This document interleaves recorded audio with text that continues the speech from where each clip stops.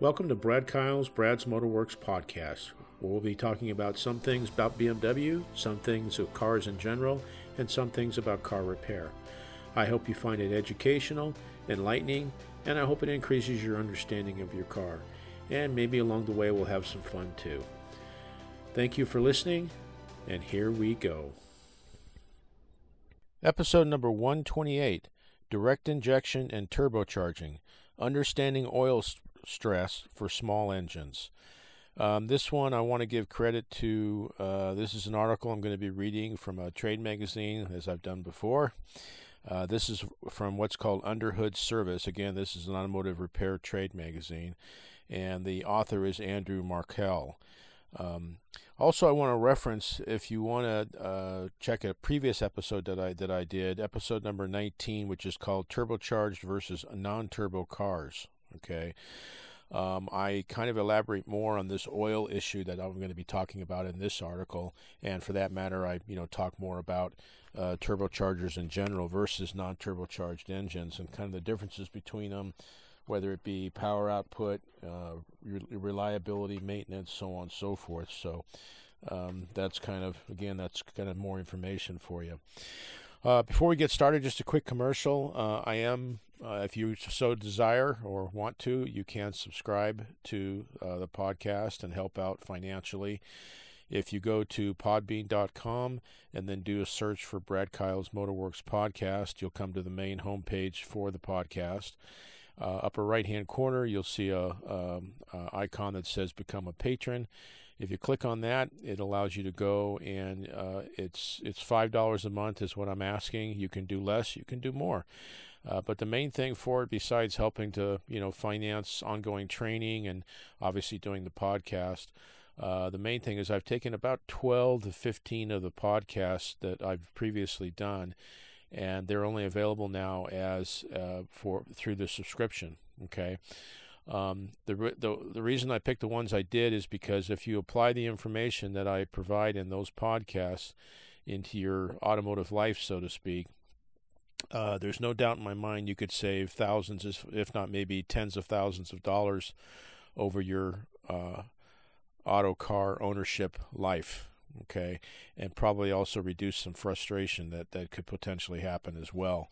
It's a lot of good information, and like I say, it will definitely, if you apply it, there's no doubt in my mind you could save money over the long haul. So hopefully you find that valuable, and that hopefully you'll subscribe, and we go from there. So anyway, let's get started with this one. So, direct injection and turbochargers, understanding oil stress for small engines. In many late model cars and SUVs, the base 1.4-liter engine is able to make 20% more power with 20% less displacement when compared to bigger engines from a decade ago. Gains in power and fuel economy have been realized with direct injection and turbocharging. But making more power with less displacement puts additional stress on the engine, which has caused engines to experience problems like carbon deposits. The oil in the crankcase of a direct fuel-injected or turbocharged engine can make a huge difference in the health and performance of the engine. The right oil can reduce carbon deposits, and the wrong oil, well, in recent years, many manufacturers have recommended specific oil grades that meet proprietary requirements. These are not to be ignored if you are changing the oil on a direct injection or turbocharged engine. The oil is not magic. Oil is a mixture of additives and base stock, components tuned for specific characteristics.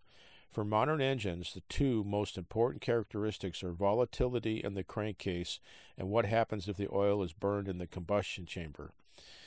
Oil volatility. One of the earliest oil tests was the NOAC test, which involves heating a sample of oil and measuring what is left. The more sludge or carbon that is left, the higher the volatility number. Most conventional oils have high volatility numbers, which means they vaporize more quickly when exposed to heat. The high number means that the oil can become thicker over time and won't lubricate as well. It also means there is a greater volume of oil vapor which the PCV system has to process. PCV meaning positive crankcase ventilation.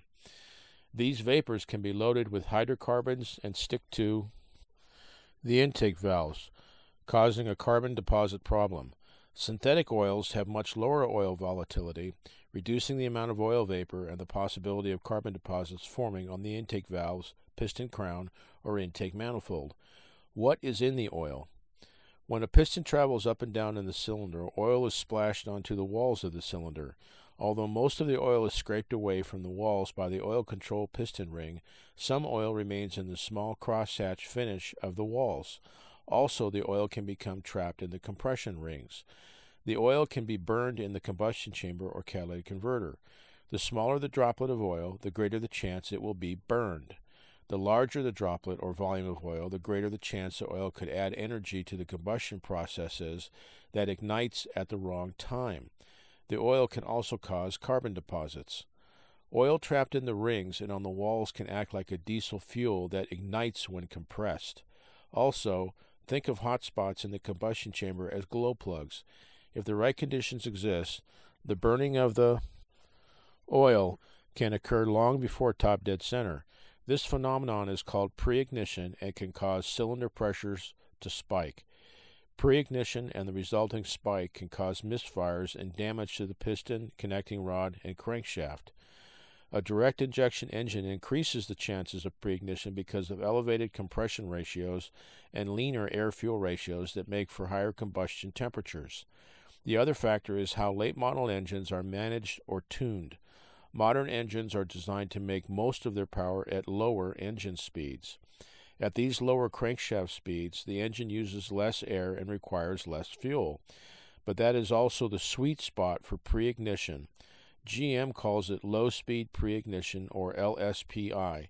Again, I talk about this on that episode 19, so again, something to listen to as well. Additives in the oil can cause pre-ignition or at least increase the probability of an event.